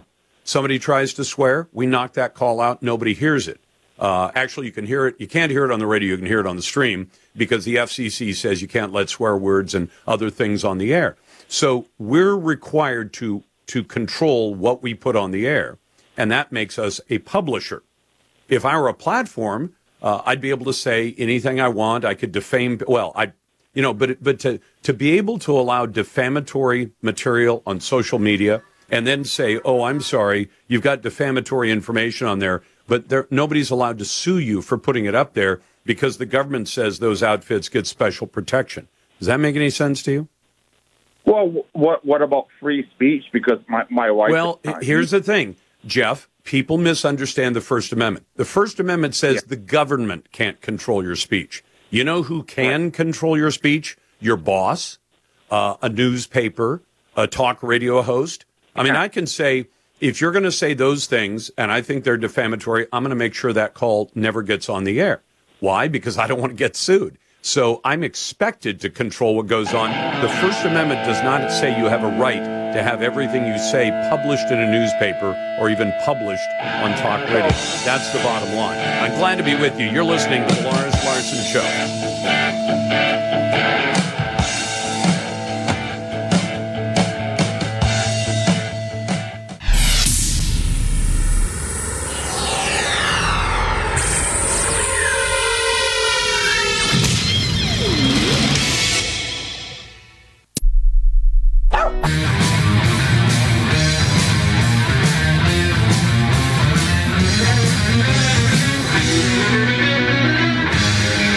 Source for real red meat radio, The Lars Larson Show.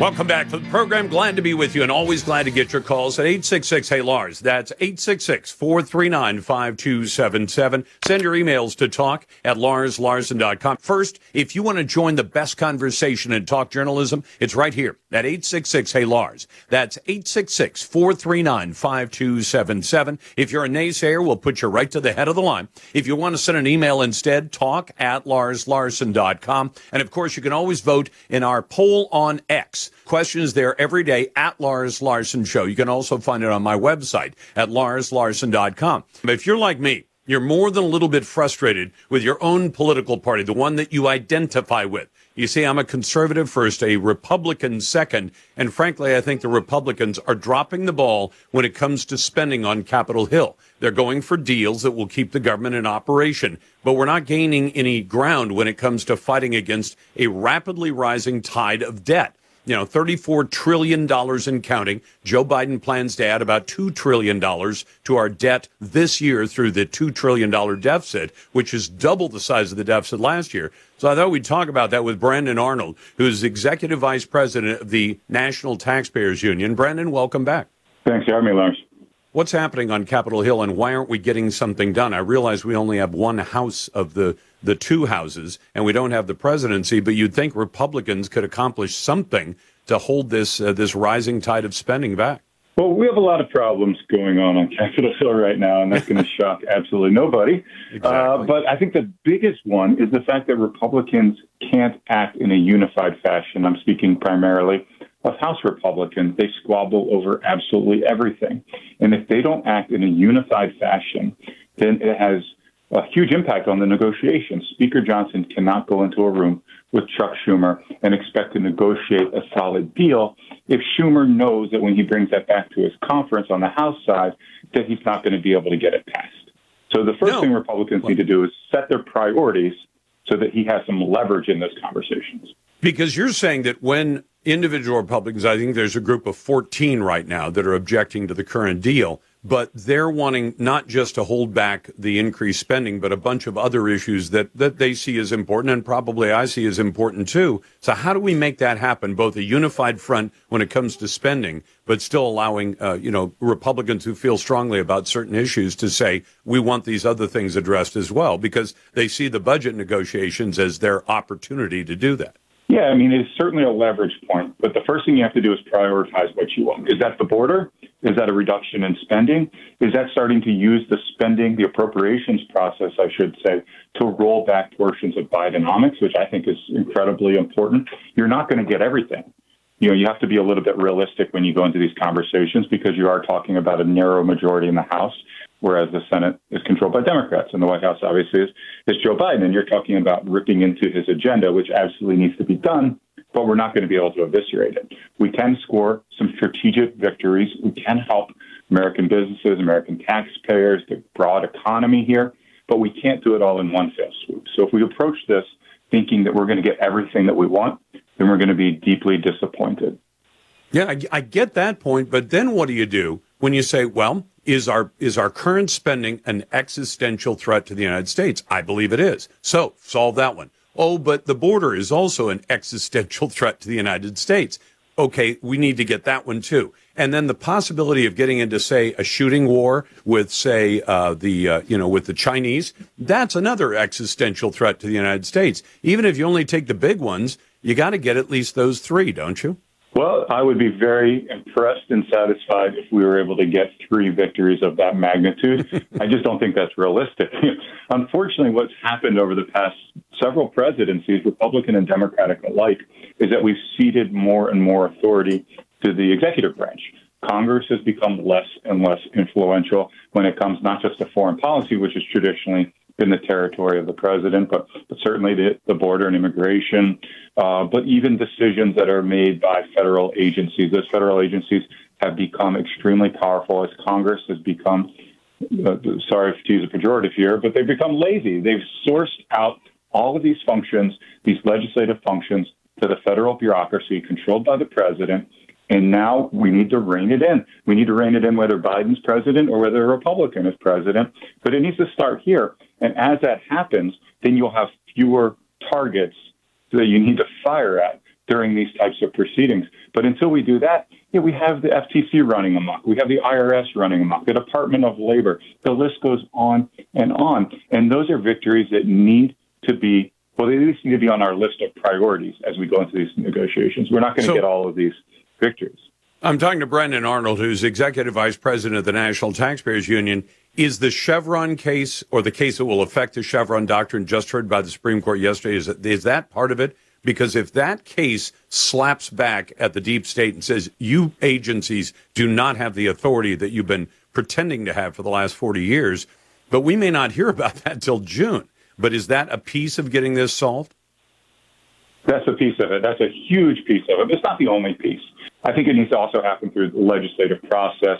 Just the function of writing bills in a manner that is more prescriptive, that gives less wiggle room to the administration, I think would go a long way to addressing this issue. But even when they do that, it's not sufficient because the administration, as you say, has become so, it's become such an entity of its own that you see even clawing back these unspent COVID dollars. Hundreds of billions of dollars went out the door to state and local governments. They haven't spent over $100 billion of these dollars. That should be brought back to the U.S. Treasury, right?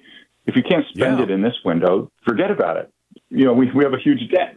But they're trying to use every little bit of wiggle room that they can to allow the states and local governments to keep these funds. We don't have the votes to pass. But hold on. One thing in particular, Brandon, when you say they, the left wants to do that. I don't know of any conservatives who say we want to leave all these dollars with the states and the counties where we sent them out, supposedly to meet an emergency. The emergency now being over, give the excess funds back. The left wants it out there because I think they expect to be able to use those dollars politically. I don't see any evidence the conservatives are taking that same approach. Do you? No, I agree with you there, and that's a good clarification. I appreciate that. But yeah, it's a big fight where conservatives are having to stand up and say, listen, we pushed way too much money out the door in the first place. But if you haven't spent it at this point, this money needs to come back. They are mincing words and saying, well, technically we have until the end of this year to spend the money, but as long as we make a commitment to spend the money in the future, these dollars can be carried forward in perpetuity, essentially, which is just ludicrous.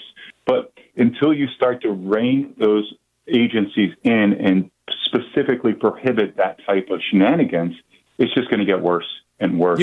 It's funny, Brandon, I've spent my whole life in the private sector. I could never imagine that in the private sector. When I worked for TV, they would occasionally, if we had to travel, especially a long ways away, like Russia one time, they'll advance you some money. But if you come home from the assignment and you say, gee, I only spent half the money you gave me, but I think I'll hang on to it and I'll see if I can find something to spend it on in the next year or two, nobody in the private sector would tolerate that garbage, would they?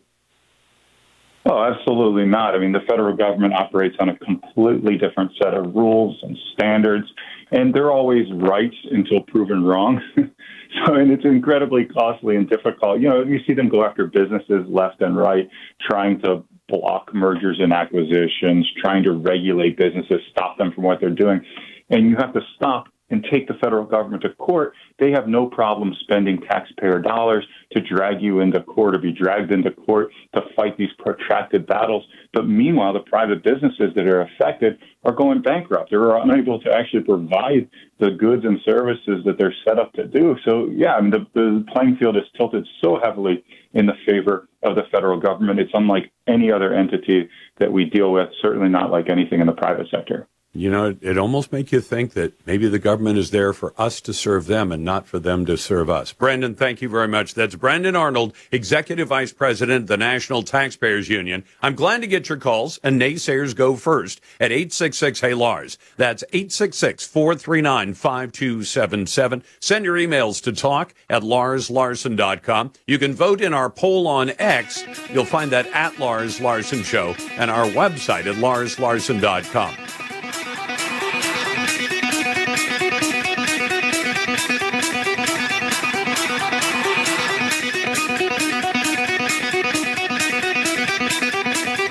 The Lars Larson Show.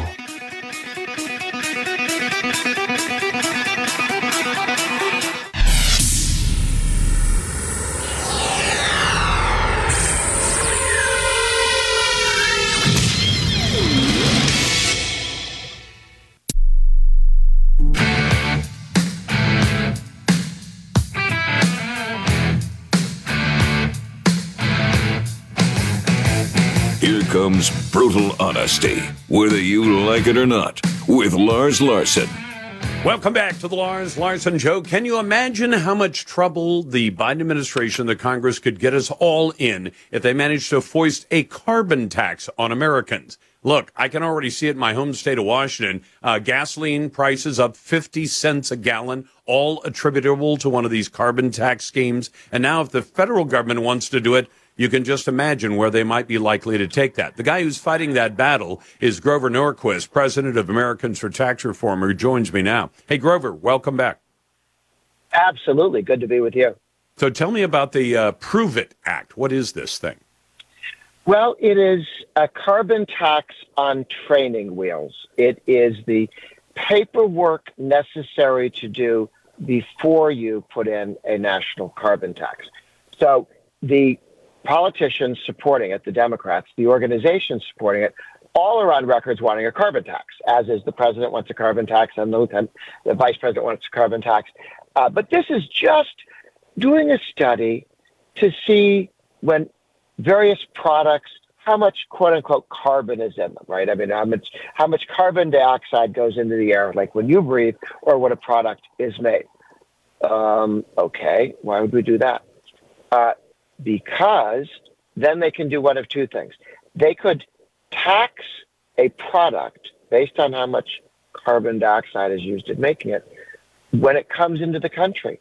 That's a tariff. That's not a tax on you. Okay?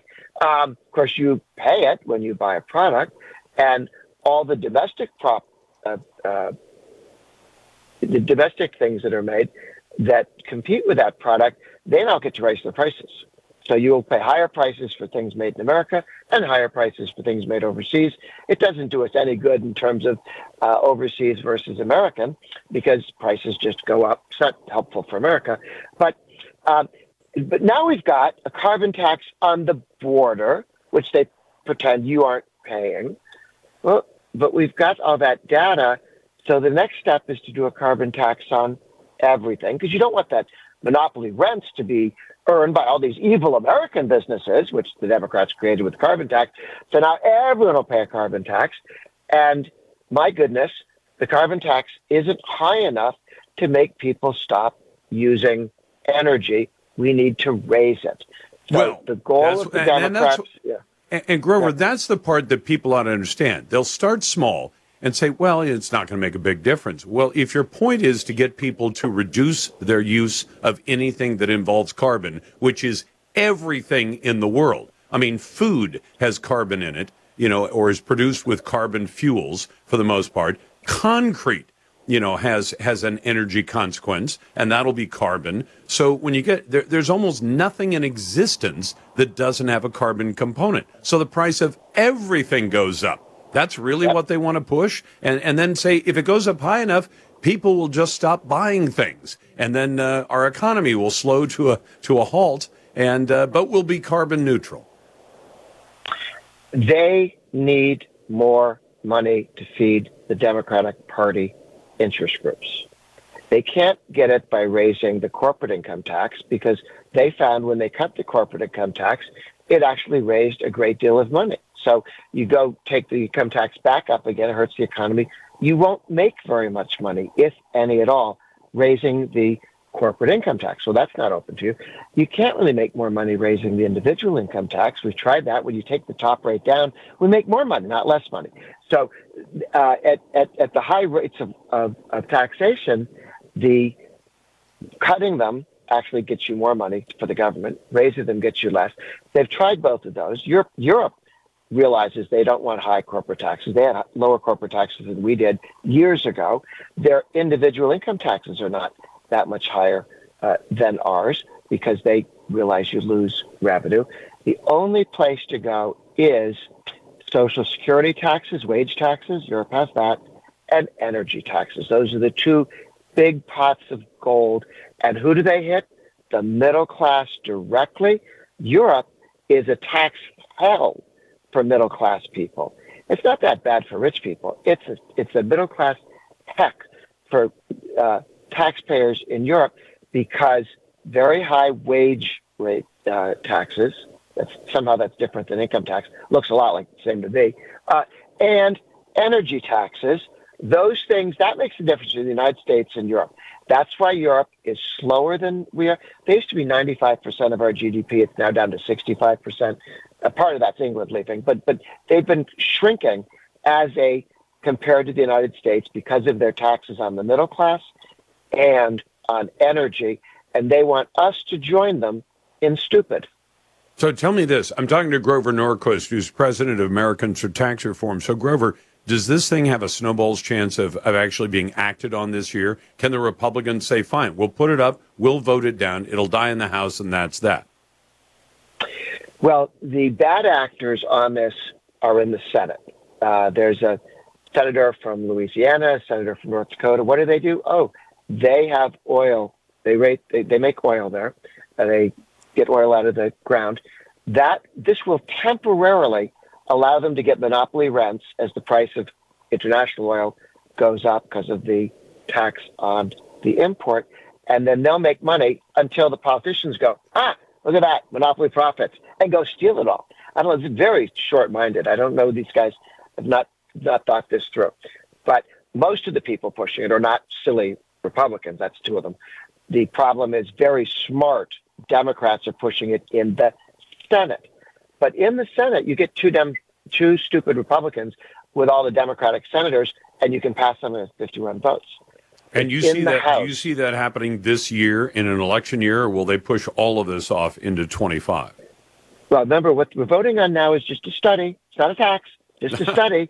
I'm imagining things when I say all these people who've been planning on a carbon tax are doing a study that would be useful to pass a carbon tax, but they're not going to pull the trigger on the carbon tax. I tend to think they will, but not this year. You're right, not this election year. In the House, though, we have regularly passed 3-4 times getting every single Republican, with one guy in Pennsylvania not voting for us, saying never, never, never a carbon tax. That has been very helpful. The Republicans are awake to this in the House, but a couple of bad votes in the Senate.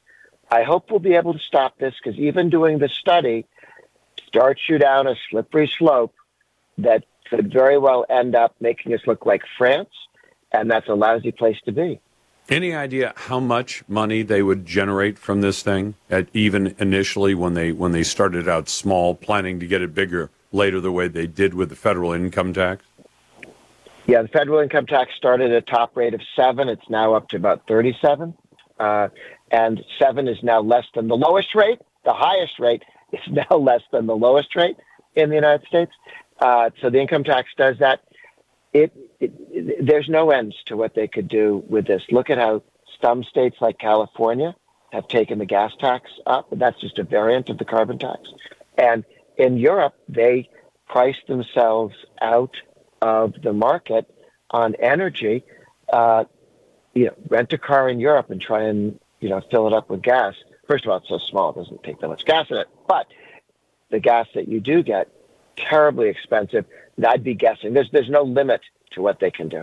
Yeah, I looked at it this morning because I was looking at those protests a few days ago in Germany where all the farmers are saying, if you take away our fuel subsidies, we're dead. And I looked up diesel and gasoline. It's about $2 more per gallon. In a commodity that's a worldwide commodity, it should cost the same. The only difference is taxes, as Grover Norquist pointed out. Grover is president of Americans for Tax Reform. It's always a pleasure, Grover. Thanks very much. We'll get to your calls in a moment at 866-HEY-LARS. That's 866-439-5277. Send your emails, talk at LarsLarson.com. Check out our Instagram feed and on social media, and you can always tell Alexa to play the Lars Larson Show.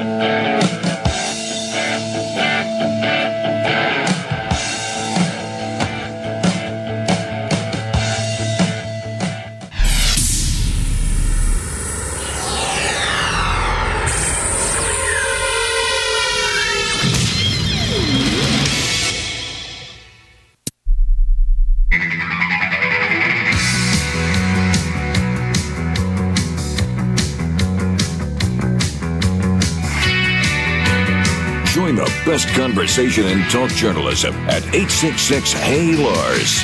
There's no such thing as zero risk for sexual offending. The people exiting by the proposed criteria will be no more at risk for sexual offending than the millions of other men currently living in Washington state. Absolutely unbelievable. That is the statement of a guy by the name of Dr. Carl Hansen, and he's viewed as one of the top experts about sexual criminals in America. He's actually from Canada, but they say he's one of the leading researchers. And what's he talking about? He's talking about if you thought the crime problem wasn't bad enough already, where you've got police who can't arrest because they've been told not to, prosecutors who refuse to prosecute, courts that refuse to convict, and of course, prisons that governors keep turning loose criminals from instead of holding the criminals in prison.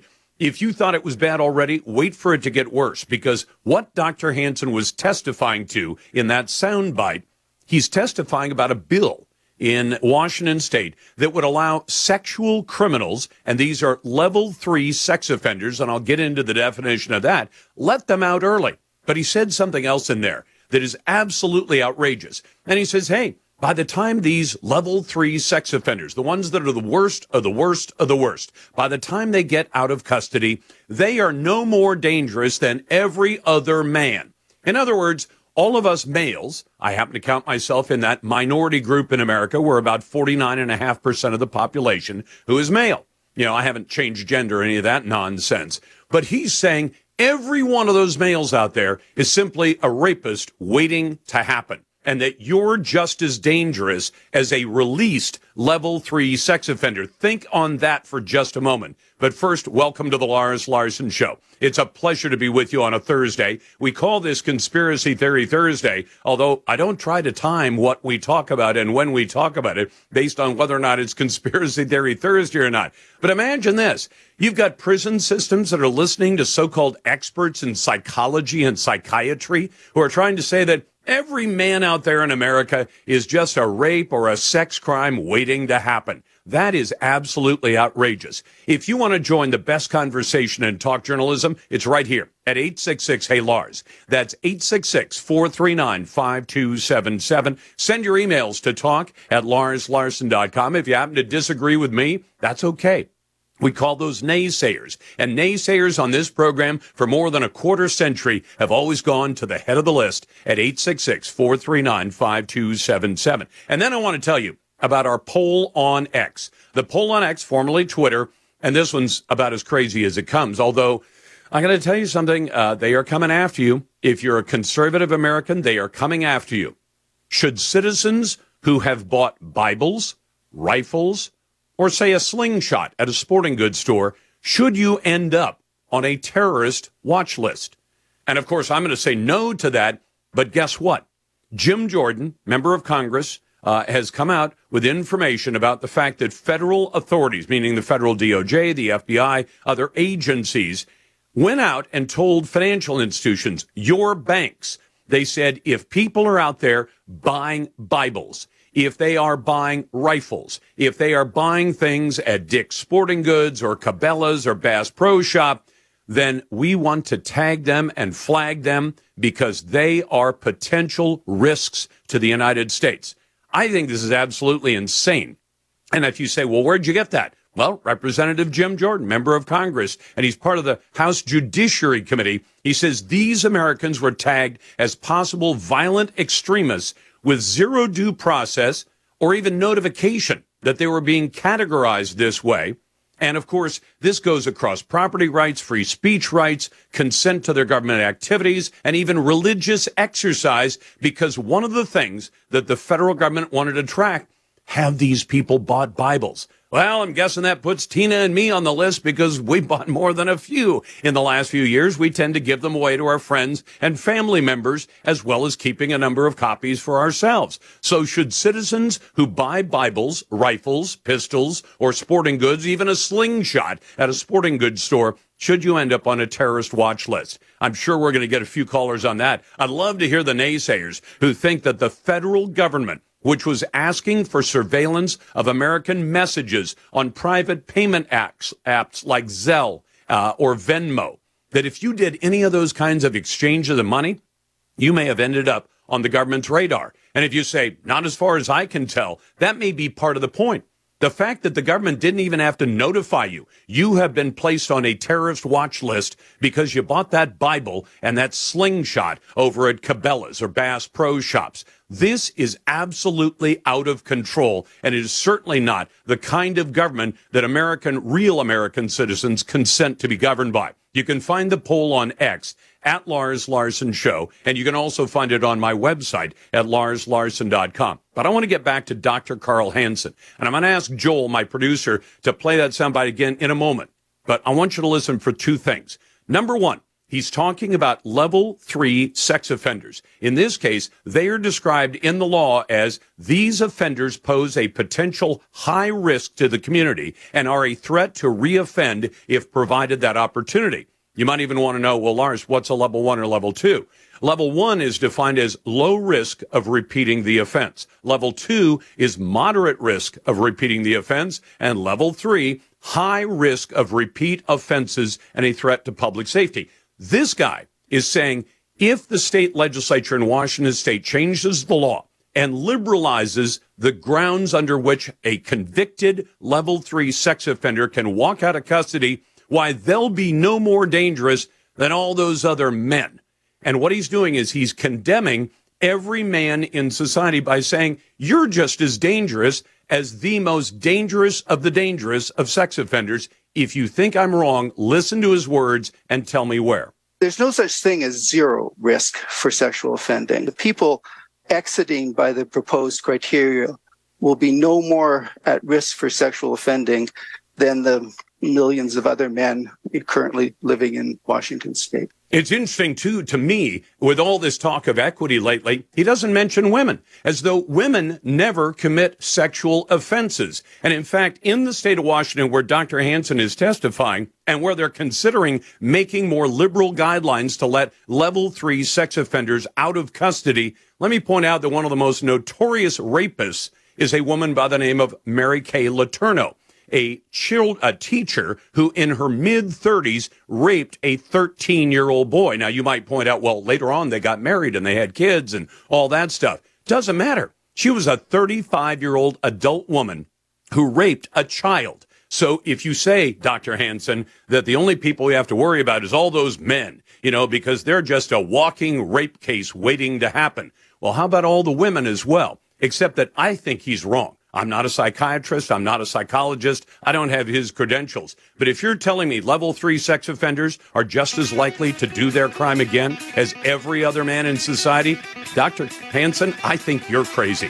Back in just a moment. Glad to get your phone calls and your emails at 866-HEY-LARS. Send emails to talk@larslarson.com. The Lars Larson Show.